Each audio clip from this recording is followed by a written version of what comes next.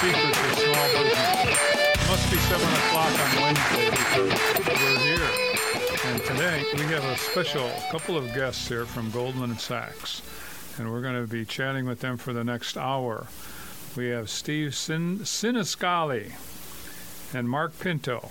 A lot of eyes in that. My name with Mancini added to it. We got a lot of bobbing and weaving in the water here tonight. I feel like I'm standing out here in the wrong way, guys. You know, I have a vowel at the end of my name, so that's all right. We have Italians here. That's all right. My name is Jack Mancini, and I'm here with my long-standing business partner, Adam Sunhalter, and our two guests, which we're going to learn all about Goldman Sachs and their program called 10,000 Small Businesses.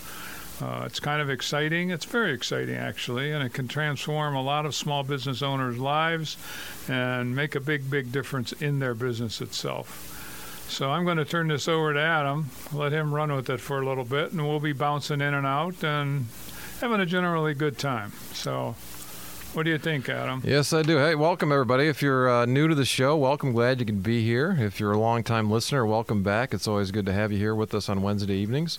We always like to have you be part of the show. You're always welcome to be part of the show. And probably the easiest ways to do that, if you want to call in with some questions or thoughts you've got, you can do that by dialing 440-946-9468. Again, 440-946-9468.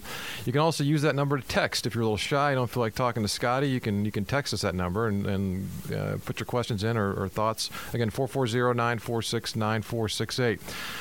As Jack said, we have a little different format tonight. We have two guests from the Goldman Sachs 10,000 Small Business Program here in Cleveland, and we're excited. We talked about this a little bit last week. We're going to be launching a new segment monthly here where we're going to interview some folks who have been alumni of the Goldman Sachs program. But we figured before we did that, it'd be good to introduce the overall program. We've talked about it over the years on the show here and touted it because we've had several of our clients that are graduates of it, and it's a very, very good program. We figured it'd be good to, instead of just hearing it from us, to hear from some of the folks who've been involved in the program for a while.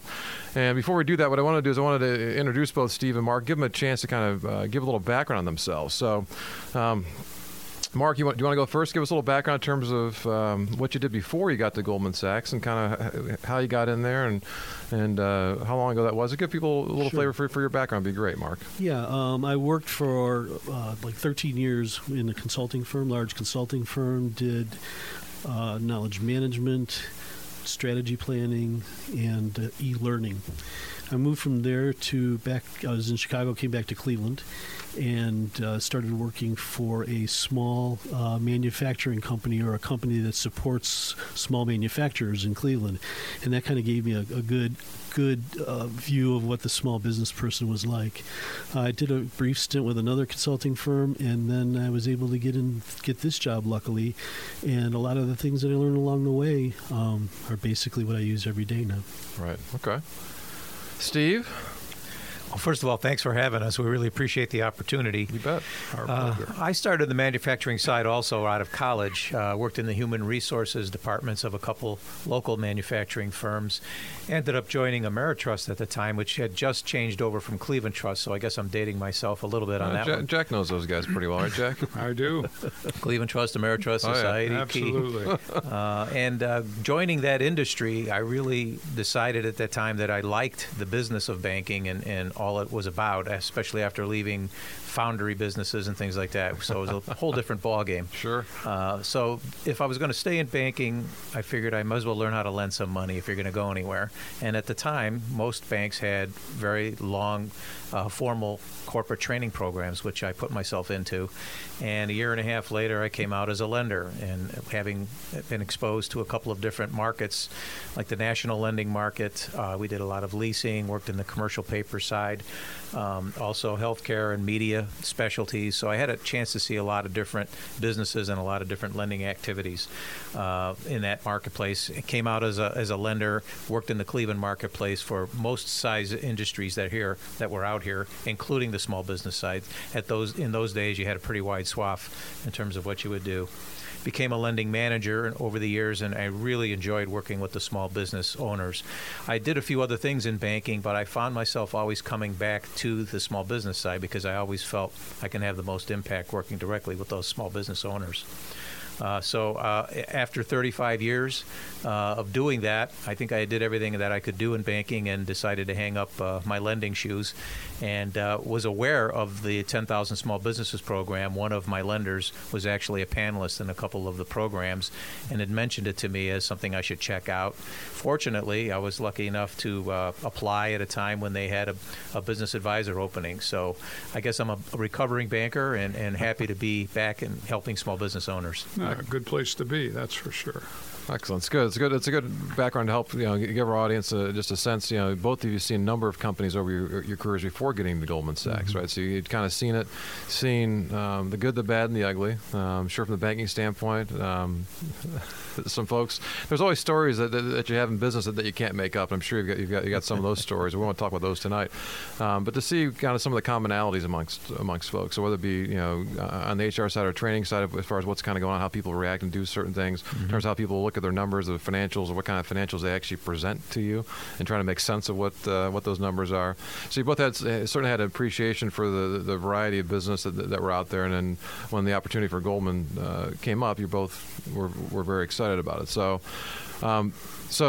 Mark, when you joined about 5 years ago? 5 years ago now, okay. Yeah, a little over 5. So by way of background for our audience, so the Goldman Sachs program is in how many cities right now? Is it 14, 15 cities that they 14, have? 14, yeah. Okay, where they have classes like we have here in Cleveland. Mm-hmm.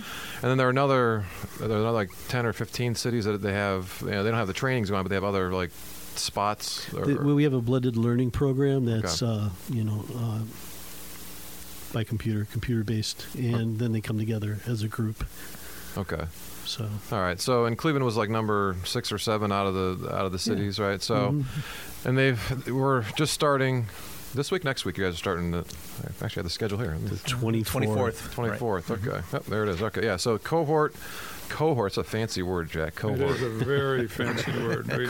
Cohort number. We'd banish it under normal circumstances, but not tonight. So cohort number 19 is kicking off this month, and so you came in cohort 4 or 5. Came in cohort 4, yeah. Or 4. Okay. Yeah. So you've seen all but 3 of them. Mm-hmm. Steve, you came in a little later. Was it 13? You 13, said I think it was. that's Okay. right. So you're a veteran now after a couple 2.5 years of doing this, right? You've been able to see enough. Part of what we'll do is part of our show notes tonight. We'll include a link to the Goldman Sachs 10,000 Small Business Program site if you want to learn more about it, or if you want to perhaps apply. If you're here in Cleveland, it wouldn't be applying obviously for this cohort. There'll be another cohort happening in the summertime. We're filling summer right now. Mm-hmm. Yeah. So can we call it cohort 2.0 because it's 20 or no? What do you think? It's some creative naming there. And for those of you who are listening on the podcast, not in the Cleveland area, you can check out on that site too. You'll see what other areas that it's in. If it's somewhere near you, you can apply for those as well. Part of what we'll include too is it'll be a PDF file in there that kind of gives a little background in terms of what the different modules are. The modules are the different courses, which we'll talk about a little bit here as we get into it. But what does the 10,000 businesses mean? What is that referencing? Well, the idea from Goldman Sachs Foundation was to work with 10,000 small businesses, literally, and try and put together a program to help them develop the capabilities to grow revenues and employment. And that's really the mission of the original grant. A good hunk of the money goes towards education, which is what we're involved in, but there's also a fair amount of money. I think it was a $500 million grant originally, $200 million for the education piece, and $300 million is actually for lending to through development corporations around the country. In Cleveland, it's Growth Capital, for instance, okay. And they would take swatches of the money and lend it out to small businesses in the marketplace. If I recall, this was part of their response to the 2008 financial downturn. Is that when this kind of all started to happen, where they wanted to make an impact, or is that? No, not really. It's just they have a foundation, right, and they're dedicated to helping build the inner city up. So they're looking at basically cities to put the program in that are, on their way up, okay, as opposed to, the other direction. Okay. The other direction. So coming back to the idea of trying to teach people to fish versus giving Correct. them the fish, right? So we're trying to teach these folks, and the reason I got onto our radars, Jack and I work with companies that already exist for the most part, and we were always frustrated over the years that the the billions of dollars going to startups. And startups are very difficult, but everybody gets excited about startups because the possibilities are endless. And you got 25 million, give or take, companies here in the United States that already exist with employees and customers and all that other kind of stuff. And we're thinking, hey, these folks need some help too. And there's not much help for these folks. And so when we saw the Goldman program come out, I said, hey, this is good. And we looked at the modules, what was being taught. It's a basic blocking and tackling of business that I think many folks who haven't been involved with small business assume that this is just how people know all this this stuff already. Mm-hmm. If you've been running your company for 14 years, you got it all figured out by now, and you have that. Internally, they're crying, saying, "I don't know this stuff, but I'm going to smile and nod, and I'm not telling you that I don't know this stuff." And that's one of the things. As we get into the show tonight, kind of talk about the program a little bit. Part of what's neat about the Goldman program is we've gotten to learn more about it from our clients. We're also talking to you guys, Mark and Steve. Here is that it's not what you might be visualizing. If you're like many of our clients, school wasn't necessarily your favorite thing. And so if you're envisioning whatever it was for whatever teacher you didn't like and how awful it was and painful it was, that's not what we're talking about here. Okay, this is it's not like you've got days after days of lectures and people droning on. It's a lot of peer-to-peer stuff, which we'll kind of get into. So it's a little bit different from that standpoint. So part of what we wanted to kind of cover, let's kind of give them a little sense. We have it's a 12-week or 13-week program. 13-week program. Okay. Yeah. So what do people have to do? Is it, anybody wants to kind of show up? Anybody can fog a mirror, just shows up and you take them in. Or how? I heard it's very expensive. It is absolutely free. It's a scholarship. Free is an unusual word today. That's scholarship from Goldman Sachs, and it's not that easy to get into, actually. What we first do is we recruit people in and have them fill out an application. It's a very simple, quick application. If they pass muster, basically, we then ask them for other things that support their business. So their taxes, balance sheet, income statement, proof of ownership, things of that nature. And at the same time, those people are also then scheduled for an interview, a competitive interview. So we originally start out with about 90 people, end up with about 40-some, 50-some people that we put through an interview process, and out of that we'll choose about 30 to 38 people in the program. So it's a competitive process, and it's just not going in and smiling. And what you're requesting, like you say, it's always good to have a perspective. You say it's an easy, simple application, right? And you roll off a few documents that people. Everybody's got these documents, no problem, right? Right at their fingertips, right? Let me get my financial statements and my tax returns and my articles of incorporation, whatever it might be. All the things that we all assume if you haven't been involved with small companies, that everybody has this stuff ready to go at their fingertips, and some more than others. Right. Yeah. Well, right. My guess is that some of those simple questions probably scare people away in and of itself, where they aren't sure where to kind of get this stuff. So it becomes a pretty selective process. So that's important, especially if you're talking about the whole idea of peer-to-peer stuff, right? Mm-hmm. So if I'm an owner, I'm looking to get into a class amongst my peers. As you're mentioning, I'm having thoughts of jury duty going through my mind here, right? In terms of a jury of your peers, right?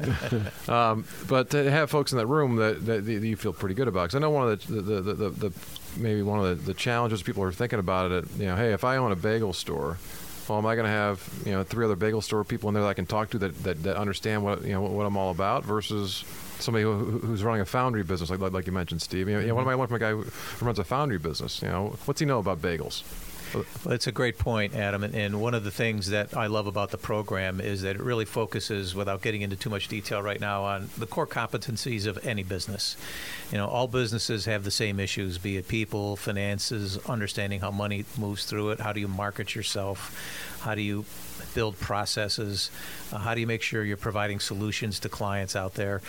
These are the same issues for all business owners, and when we first sit people around a table, they're asking the very same question, Adam, that you just said, and that is, what do I have in common with these folks? And we start talking about issues and concerns and bring up some of these points, and you can quickly see everybody gelling around the fact that, and it's really fun to watch their faces and see how they open up and the comfort level that comes across when they all realize they're in the same boat. Wow. Okay. Well, we're up against our first break here. When we come back, we want to talk about it a little bit. But let's paint a little picture for our audience here in terms of what a day in the life looks like for a Goldman Sachs person who's going through one of these cohorts. So when we come back, we'll be talking more about that. So stay tuned. I'm Adam Sonhalter. And I'm Jack Mancini. And we are We're here on Dirty Secrets of Small Business. We got more Dirty Secrets coming your way here on Integrity Radio, WINT 1330 AM, 101.5 FM, and online, WINTradio.com. All right, welcome back to Dirty Secrets of Small Business. Glad you're here with us. I'm your co-host, Adam Sonhalter. And I am Jack Mancini, the other co-host. And we have two guests here tonight, and we're exploring everything holy about Goldman Sachs. Everything holy. Yes, we're digging deeply into the Goldman Sachs 10,000 Small Business Program, and we're joined by a couple of the business advisors here, Mark Pinto and Steve Sinisgalli. In our first segment here, we kind of gave a little background on them, so you had a little sense of where they're coming from. We're trying to, I don't want to say de-spook people, but as they're thinking about classes or school, we're going to talk more about this segment in terms of painting a picture. So as we go through what happens, we just described a 13-week course. And so what's it going to look like? So if I'm coming in day one, I'm looking here. My first module 1 is you and your business is what it's called, right? So it's like me getting to know my business a little bit. But I'm coming in first day, and like anything new, there's going to be some angst and some excitement, and but maybe some doubts about it, right? Because then you said, we said in the first segment, this is quote unquote free because folks aren't writing a check for it. Goldman's writing the check for it instead. Right. Yeah. But people have to commit time. Okay, and the way it's structured is it's basically a full day a week for 13 weeks and some other stuff in between too. But there's also work to be done in between. Mm-hmm. So they're dedicating a lot of time and effort. So I guess you probably, even once they go through all the interview process, they get accepted. They may still have some skeptics kind of coming in, and I know folks listening might be skeptical too. So why don't you paint a picture, maybe whether it be the first day or just what's a typical day look like? Coming in, was it 8:30 in the morning? People start. What's a day going to look like as I come into my? Right. We usually start the morning off around 8 o'clock. We intentionally have a breakfast with roundtables so people can start to socialize and network with one another. Start about 8:30. And then throughout the rest of the day, it's a little bit of lecture and a lot of work peer-to-peer. So whoever the faculty member is for that particular module will present information and then would have people go off and share that information with one another and see where they have commonality, where there's differences, where they may have some gaps in their thinking, and this all kind of vets itself out when they're in this peer-to-peer environment. So okay, I forgot to ask. You mentioned like the curriculum, and people are giving lecture discussions. I forgot to mention, where does that come from? Was this from Goldman themselves, or how did this curriculum get set up? The curriculum is actually developed by Babson College, which was hired by Goldman, and they've done a lot of similar type curriculum for other organizations and other programs for small businesses. They're one of the they've been the number one rated entrepreneurial school in the country for decades, actually, and they put together a tremendous program for us as far as the 10,000 small businesses curriculum is involved. So they've got a lot of experience with it, and their professors and academics have vast years of experience at all levels in the business world. So they bring a lot to the table when they put the curriculum together. Okay, do they lecture themselves, or do you? No, we have local people who have come from business, so they have a good worldly sense of what they're talking about, and they can use pertinent examples when they're giving information out. Mm-hmm. So they basically provide a framework. So I've got that structure in terms of what's going to happen. Obviously, depending who's leading the discussion, that's one thing. But the peer-to-peer thing, so if I was in cohort 18 that just finished versus cohort 19, it's going to be a little different because of the people in that room. Or if I'm in Cleveland versus Salt Lake City versus New York versus Detroit, again, depending on who's there, because the peer is a big part of that stuff. But so there's a consistent framework. Almost like if you guys are familiar with something like BNI, have you heard of BNI? Mm-hmm. Yes. BNI is there's thousands of chapters worldwide, and they all follow a similar model, but each group's a little different because the people in the room are a little different. But the basic structure and format. That's an important point, Adam. Okay. And Goldman and Babson work with us quite a bit to make sure we stay on course with that, because it is easy to drift when you're talking in certain topics, actually any topic. But it's important, and they've structured it in a way that really helps us keep it on point. And we cover a lot of material every day. It's not an academic exercise by any way, shape, or form, but there's a lot of exercises that we do, some individually, some with two, some with an entire table, some with half the class. Okay. So we mix it up, and the day goes by as a result very quickly. Right. So be prepared to do some work. You're not coming just to kind of sit back and drink coffee and soda and chat. So I'm a shy guy. You may can't tell being on the air, but I'm naturally more of a shy guy. So if I walk in a room full of strangers, I'm not likely to sit at a table with people. I'm likely to go sit by myself at a thing. So how do you get me into that group? Do I get assigned to a group, or how does that? You mentioned the peer-to-peer stuff, because a guy might be left in the corner by myself if you don't do something to me. We put less chairs out in the morning. Okay. You have no chance. Those no people chance. sitting alone are removed from the We take them out in the hall. That's the final thing. Okay, all right.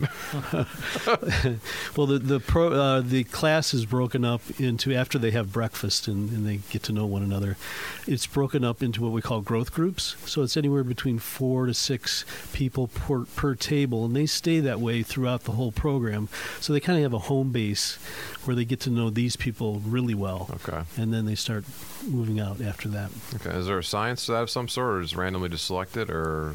No, there's a science to it. Okay. We try to make sure certain industries are in certain places, and I'm having flashbacks to get my roommate assigned in college, and they had, hey, we have this special thing we can't tell you about behind the black box here, but give us this information and we'll figure out. And well, my roommate was my best man at my wedding, so they did a good job. I didn't know him walking in. Yep. So if you do things well, it can work out well. We really try to mix it up, Adam, to that point, and it's a very important point, because like the curriculum, we talked about the fact that it doesn't matter what business you're in, you're going to have the same issues. We really try to bring different perspectives to each table.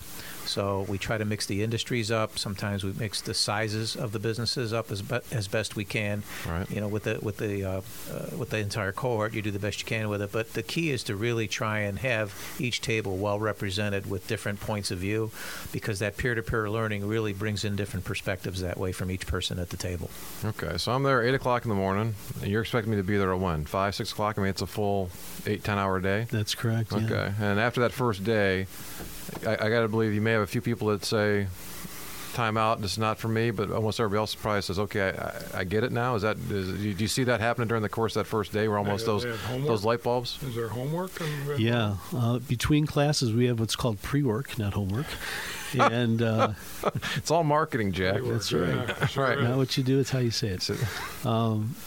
But yeah, it is things that they need to go back and do. The end goal of this whole program is to develop a growth plan. Okay. And so the modules correspond with areas within the growth plan that they go back and work on from what they learned from class and what they draw from their own experience. Okay, so getting that growth plan down, to your point, as you're screening folks coming in, one of the keys for you is looking for folks who are looking to grow. You mentioned, Steve, that part of the idea of the grant was to make sure we're increasing revenue and we're increasing employment. Correct. Mm-hmm. So I'm going to guess if somebody comes in and says, I'm not really interested in growing, my guess is, so tips for you out there looking to apply, make sure you say you're looking to grow, or else you're not going to be, you got no shot if you aren't looking to grow.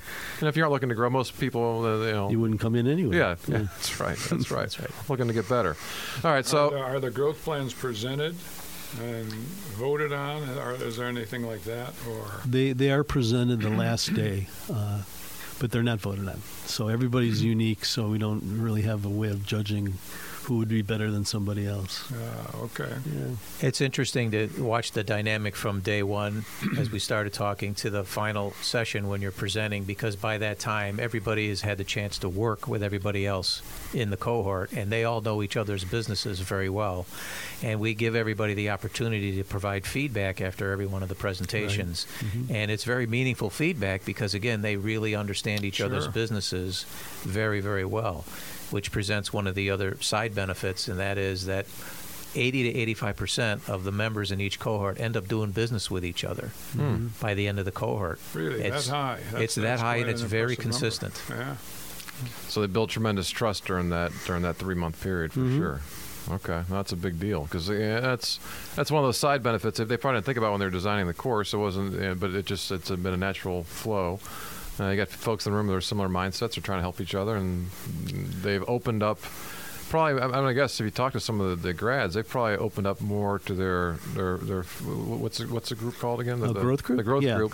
They probably said things to that growth group that they haven't said to anybody else. It's very ever, possible, yeah. Right? It's And- more likely than possible because most business owners have no one else to talk about their business to in depth and detail like that. That's right. And this is the first opportunity they have to do that, and they realize that usually they're the only person in the room. Now they're in a room with everybody else just like them. Right. And so the opportunity to share that is really a great dynamic to watch. Do you screen for sizes, sales, revenue, so you don't want somebody with $20 million in revenue with a group of $2 million?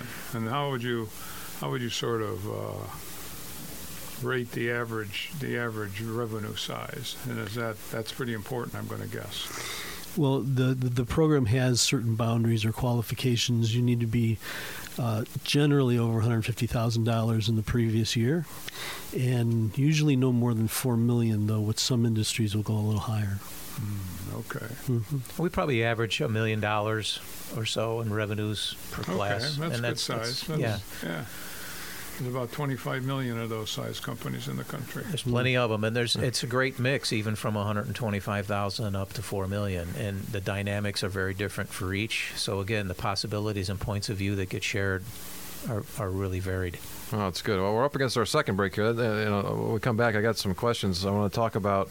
I know you guys mentioned people doing lectures, but you guys are business advisors, so I'm curious what that means. We'll talk a little kind of what your role is when we come back here. So stay tuned for more of that. Dirty Secrets coming up. I'm Adam Sonhalter. And I'm Jack Mancini, and we're just rounding the bend here. You got it. We got more Dirty Secrets coming your way here on Integrity Radio, WINT 1330 AM, 101.5 FM, and online, WINTradio.com.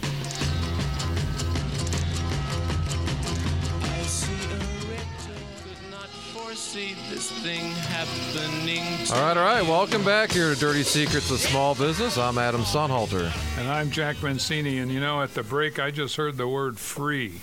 And somebody's going to have to explain that to me. But we can get to it multiple times with our half hour left. But what is free? Free in what context, Eric? Well, free in the context of money and the cost involved to participate in the program. That's part of the grant from Goldman Sachs. So if you are accepted into the program, your time and effort and the materials that you will use and go through and take away are part of what we consider a scholarship for someone to go through the program that's granted by Goldman Sachs. The cost is time, and that's more important than money for most people. And we want to make sure that time is being used efficiently, effectively, and in a compelling way to make a difference for people. So it's not actual dollars that I'm counting out here. I'm getting a first-rate organization in Babson College. Mm-hmm. I'm getting peer group discussions, which tend to clarify because the words and the phrases that are used when you're exchanging ideas become a little, let's say, more relevant, if that's the right word to use. No, I think that's very accurate. But that looks like quite a package. And if you aren't counting out dollars, I agree, time's a big thing. But if you're displacing time with good ideas, discipline, procedures, processes, networking, that's pretty good value. In fact, I would say it's excellent value. I think one of the indicators to that point is that we have a 99% graduation rate. So once you start the program, 99% of the folks that start it finish it. Okay. And if you don't have any skin in the game in terms of dollars and cents, you obviously need to see the value to keep coming. Mm-hmm. Either that or you chain them to the desk, right? That's right. That doesn't work. When we're heading to break, I wanted to get some clarity before I forgot, Jack, on the roles. You mentioned folks will teach the course to kind of start, but you're called business advisor. So are you guys doing that, or do you guys do something different? Again, I'm trying to still paint the picture of what happens during this. So how do you guys play into the day-to-day of this in terms of a student or a scholar? I'm sorry, you call them scholars. Yes. Scholars, yeah. Basically, what we're doing is we're kind of coaching them through the process. Okay. So we'll spend time with them, go out to their place, see what they're doing, get to know their business as well as we can, help to identify gaps that they may have or areas that they want to improve in, or those things that they don't even know that they don't know. So you're not just seeing them during class. No. You're going out into the real world and seeing them in their environment. Roughly every other week, we'll visit either at their location, or we'll talk to them on the phone, or we'll see them before or after class. But we have set schedules when we begin the program that we'll be meeting with them at least every other week to track progress, and as Mark mentioned, to help them connect the dots between the curriculum, their business, and where they want to be going with it all. Okay, that's part of the one-to-one. I got to believe we use this word peer a lot, so there's probably a lot of peer pressure. I have a 15-year-old, and I talked to him about there's positive and negative peer pressure. Peer pressure gets a bad name, right? Because it's often put with negative stuff, but there can be good peer pressure too. So I got to believe if I'm coming in with my growth group of 5 people, and if I show up one week and I don't have anything to present, well, that might go off okay 1 week, but I'm going to be, forget me coming next week. I'm not happening next week. I'm going to make sure I have my homework done. Everybody else did their stuff. They're doing great. I'm going to make sure I kind of keep up. So I got to believe that's part of it too. With them networking too. So in addition to talking to you guys in between, they probably do talk to each other. I got to believe in between too. That's part of the discussion. What the heck are they talking about here? What's kind of? I got to believe, especially early on. They may be afraid to ask some questions. We see this with our clients where it'll be months, and all of a sudden they'll finally drop whatever bomb that they had that they think it's like the dirtiest, darkest secret, right? And Jack and I kind of smile and shrug, like, Everyone's that's it? doing that. That's all you got, right? It's like, okay. Or here's a way to do it. Here's an answer for it, right? So you help to kind of guide them along. So you're involved during the class, but then also in between. So you're pretty full-time with whatever that class is going to be. What happens after they, when they get done? Are you still attached to them at that point, or you have to go back to whoever the next cohort's going to be? I got to believe, right? You kind of move on to that. We have to move on to the next one, but we do stay in touch. Right. So a lot of times, especially I know Steve with his financial background, a lot of times people will call back and present a kind of a deep, dark, little dirty secret about their finances and ask for some guidance. I bet you're popular. I think I told you when we talked before, Steve, that most business owners are afraid to talk to their bankers. They're afraid of saying the wrong things, right? So those, your point, Mark, the secrets they may ask, hey, what shouldn't I say to my banker, or how do I tell them this without them getting all upset? Well, it's interesting you bring that up too, because that is also part of the curriculum. There's a couple of sessions where we bring bankers in to work with the scholars, and a couple of elements that are very surprising to many of the scholars is one, to help them realize that every bank's pretty different. The common thought is they're all the same, and it's just different personalities that you're talking to. But banks do vary dramatically in terms of how they want to lend money, who they lend it to, what kind of ratios are important to them. So they all have different tracks, and that's a bit of an eye-opener to most of our scholars. And then towards the end of the program, we actually have them make a presentation to 3 bankers, and they get feedback directly from the bankers. Real world experience. There's no substitute for that. So even if they don't have an immediate need for financing, we have them put together a financing presentation and then get that feedback, because there will be a time sooner or later where you may need that. So we want to make sure they have the experience.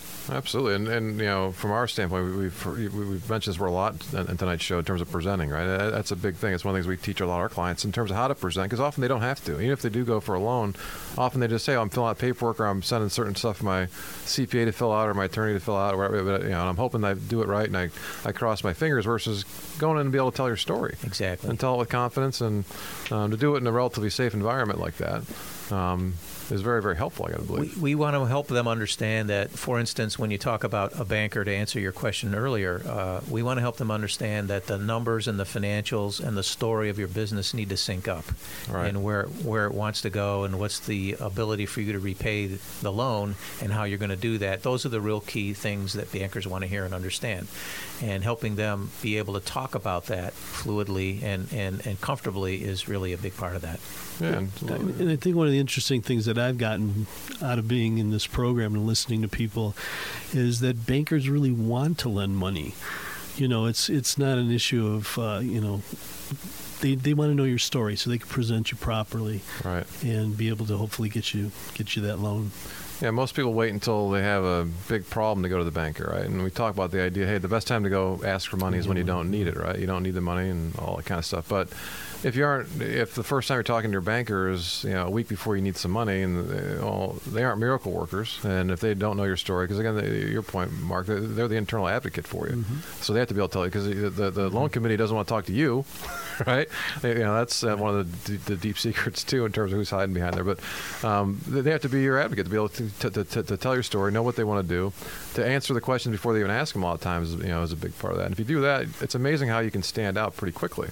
So, it's funny. This is often the case with clients. We have a new client we just started with this week, and one of the things we asked about was their line of credit. And the company's about $1.5 million in sales, and they have a line of credit like $50,000. I said, "Are you kidding me?" I said, "How is that going to?" I said, "They've grown. They've tripled the company in the last 6 or 7 years." I said, "Okay, maybe that was okay when you're at $500,000." I go, "But you guys need more." Well, do you think we can get more? let's go find out. You have a good story. We're looking at their sites. You guys have a good story to tell. Why don't we go talk? And they have a couple of banks that they're doing something. Let's go talk to them and see. But you have to go ask and know. Again, is it okay to ask? Absolutely. Your point is, they're in the business to lend money. Right. It may seem like they aren't sometimes, but they are. That's what they're there to be able to do and help out. Those questions sound so just so silly. I mean, when you hear yourself, why shouldn't I be going to you and saying, okay, what's it going to take, Steve? What do I have to do? Here's what I have now. Here's what I understand.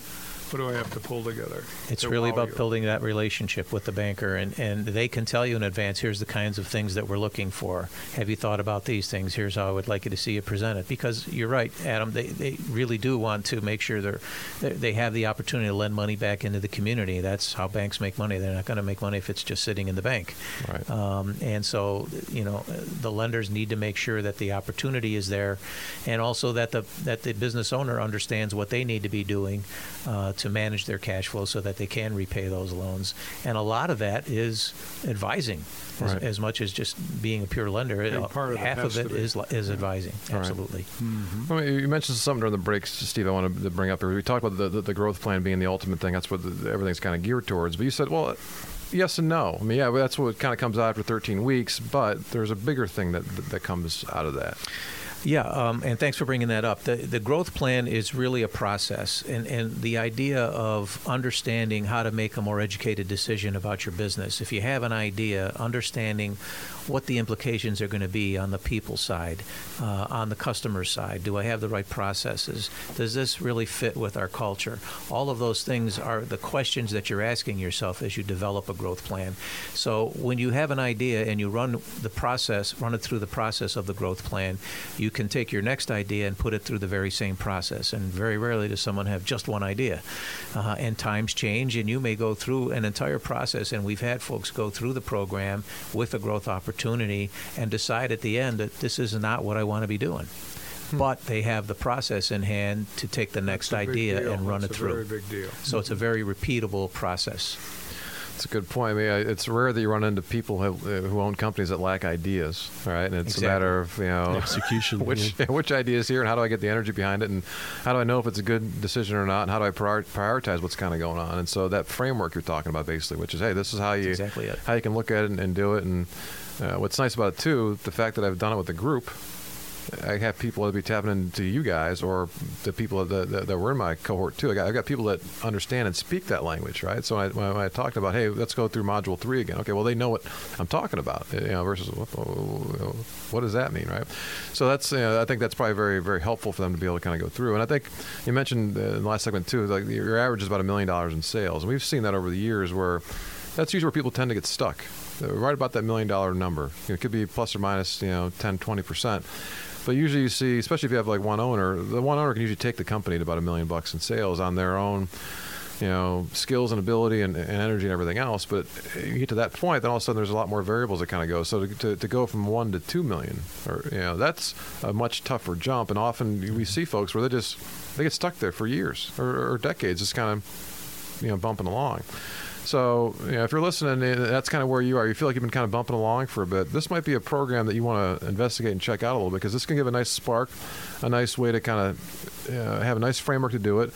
It's priced right. Again, you guys estimate. Yeah, you said this is worth price. It's worth by between $17,000 and $20,000. Mark, you mentioned that somebody talked about it or made an example or an analogy of an MBA. What was that? Right. That in an MBA program, you study case studies of other companies, but in our program, you study your own company. Right. That makes all the difference. One of the things we have all of our clients do at our first meeting is have them present their financials to us.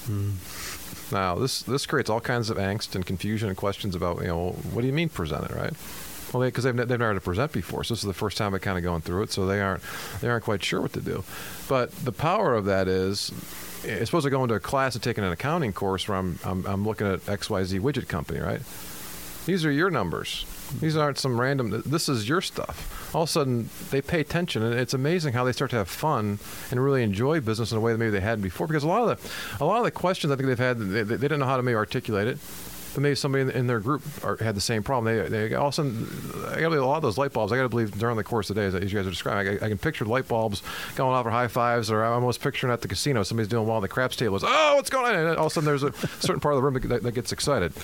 All right, we're up against our last break, and we'll come back. I want to do when we come back. I want to share some stories. You guys have some alumni stories. We'll good alumni stories. Yeah, we'll protect the innocent or guilty when we won't give them their names, but some stories to kind of share about. We'll talk a little bit more too about what happens after you graduate. So stay tuned. I'm Adam Sonhalter, and I'm Jack Mancini, and you listeners out there, have to have some questions for these guys. So you can either phone or text 440-946-9468. We'd love to hear from you. All right, stay tuned. We got more Dirty Secrets of Small Business coming your way here on Integrity Radio, WINT 1330 AM, 101.5 FM, and online, WINTradio.com.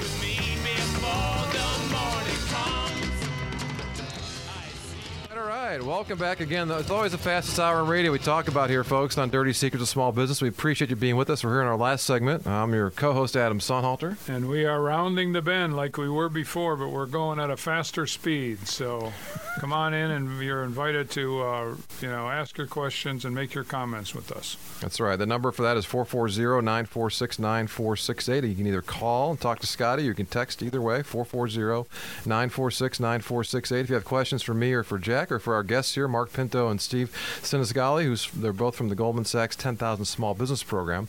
We've been educating people about this stuff in terms of what it looks like, to paint the picture, to quell some fears they might have about going back to school. I'm thinking of Rodney Dangerfield. It's one of our favorite movies of all time, Back to School. Isn't that a great That's where they Mark are talking to, right? So hey, so Rodney being in with that professor talking about widgets, right? Okay, that's not what this is, folks. Okay, it's different than that. So get that out of your mind. But we're talking to Rodneys. We're talking to the Rodneys out there. This course could be for you. We've talked about what it looks like, what the classes look like. I'd like to talk a little bit about some stories. So you guys, again, Steve, 2.5 years, Mark, 5 years. Okay, you've each seen hundreds and hundreds of these folks kind of go through. Again, no names, please. We'll protect the innocent or guilty. But why don't you share a few stories about folks in terms of what you've seen? It could be, again, success, failure, but just some stories that you think our audience might resonate with, that they may see, hey, that sounds like me. Mm-hmm. Well, I'll take a jump first in terms of talking about a few success stories that we've seen coming through the program.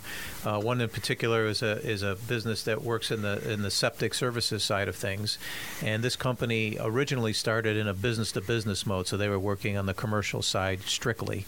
And as part of going through the program, the realization that they could make sense out of going directly to consumers and expanding the business that way was just one of the ideas that they put together, but also the idea of offering some of their services and products online, as well as developing the capability of expanding their marketplace in terms of geography. And they actually managed to do all three successfully. They took on two of them during the course of the program, finished the third very quickly afterwards, and we were in a position to actually nominate them for a culture award, because they had a very well put together culture in their business and how they work with their employees as partners. And we nominated them recently, and they just received notice last week that they were the winner for 2019 Smart Culture Award. So wonderful. We were very proud of them, and they were even prouder. That's just one story. Another company is in the food manufacturing business. They make pickles. And the company decided that there wasn't enough time to manage the manufacturing and sales side together, so they made a decision to actually ship out the manufacturing piece. And there's a number of companies and small businesses out there that do just manufacturing for other businesses, and they produce the pickles for them, and it gave the owner time to actually go out and expand the sales effort beyond just local stores to regional to national. And they just recently advised us that they received an outside cash infusion to expand the business even further. Very happy about them. We had a car wash company come through the mix, and they decided to take the subscription route. So what they did is they sold subscriptions that you could buy for a monthly fee. You could come in and wash your car as often as you like. Sounds like a simple concept. No one else was doing it. And they've now expanded to their 5th location just recently, and were recognized in one of the Weatherhead 100 winners this year for the those program. are great stories. They are. They're real, and they're possible, and they're done by average people. That's Absolutely. what's so nice about it. And some of the things that people experience is how it accelerates even in class. We had a company that's in the entertainment area and was working on a growth plan to grow the business, and actually ended up acquiring another company before he even finished the program. So, and he's doing very well. They're highly successful, doing a really good job in Cleveland. All these overachievers you're talking about, right? The folks can't wait. They're a week into the program, and they're already jumping ahead to be first in the class. Huh? Mm-hmm. And from a personal side too, I mean, people are actually honing skills that they never thought they would use before. We have a woman who went through the program, and she said, I never got the opportunity to speak in public as much as I did here. She says, now I can speak in front of anybody. In fact, she's going to be at a conference where there's going to be 2,000 attendees, and she'll be speaking to that group. She said that would never have happened before. It's amazing the confidence that comes, right? Mm-hmm. Wow. Yeah, that has to give you great fulfillment. I mean, it has to. You know, we get it from our business. Sure. To see somebody succeed, especially when they don't think they could, and B, you give them the tools and they start to see the light, and it becomes infectious. Mm-hmm. It's a good feeling, and it's a great validation for the program that the curriculum is doing what it's supposed to be doing. Right. Mm-hmm. Now, I'm going to play skeptic, because I know I still hear some of the skeptics out in our audience thinking, okay, you know, I was told I was a young kid, you know, no such thing as a free lunch, right? Now you mentioned, okay, we got some time here, but you know, what happens after I graduate? Is it, you know, do you have other expectations for me? You know, what happens? There are some expectations. You become part of our alumni group. We have over 600 people now that are alumni from our particular site. And there's a certain amount of reporting back that we'd like to have from them. Basically, we ask them to report back to us to complete a survey 6 months, 18 months, and 30 months out. So that information is very useful for us to give back to Goldman Sachs to show them how well our people are doing. We also have a lot of opportunities for them to get involved in additional programs like social events and learning events. We get them tickets to various luncheons, and memberships are provided to keep them kind of in the mix and talking about us. You know, we need that, Sure. that proselytizing kind of effect that they can provide. Okay. And so you also have different alumni events. So again, if Jack and I are in a class together, I know Jack pretty well, but to tap into the other 600 people that are there, I have never met before. So Right. do you have different events? You mentioned social stuff, or Correct, are there yeah. other things that you do for the alumni? Correct. We actually have one coming up at the end of the month. We're going to have a speaker from Wyoming who's going to be talking about management practices and how to accelerate your business. And that'll include a good hour and a half of networking. It's not hard to get them to do that once they get in the room. Get them to start talking to each other. It's probably hard to get them to quiet down so they can listen to the person Go be able home. to talk. Right? Sure. Well, it's good. It creates a good culture, and you have some good folks. So you have about 600 alum that are here in the Cleveland area, and I think you said U.S. wide is about 7,000 or 8,000. A little over 7,500. Okay. Yeah. So we're approaching that 10,000 number is in terms of 10. So what happens when we get to 10,000? Do we know, or it's still to be determined? We're hoping they erase the 1 and put a 2 in. Or add an extra zero? And an extra zero would even be better. They could do that too. That would be great. Okay. Well, it's been a fun program. I'm sure you've probably seen stuff evolve. Have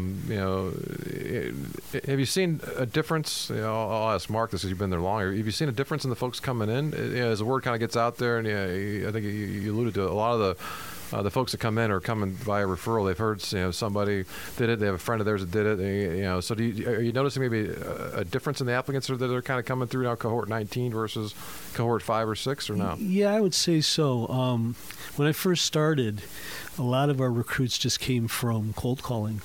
So there was a lot of things we had to educate them on to get them to actually decide to sign on. Now most of our referrals come directly from our alumni. Okay. It's one of our measures. And they come a little more prepared and even more wanting to be part of the program. It's a real desire of theirs. It's not like, well, I'll try this out. Right. What kind of age range are we concentrating on? Can't hear you, Jack. Thank you. Sure. What kind of age range are we concentrating on here? Early 20s to late 60s. Oh, okay. There's a good, Pretty wide. Yeah. Yeah, Very wide. absolutely. Yeah. Okay. It's probably all different sorts of things. That we didn't touch too much on this on the air tonight. We talk about in terms of family things that are kind of going on transition. This is for folks who maybe have gone from one generation to the next. This would be a good program to send the next generation to. Great opportunity. I'm going to guess to kind of get them educated, to get them their MBA on the business, so they can kind of one up their mom or dad. Hey, I got an MBA in our business. I got this, stamp of seal of approval, right?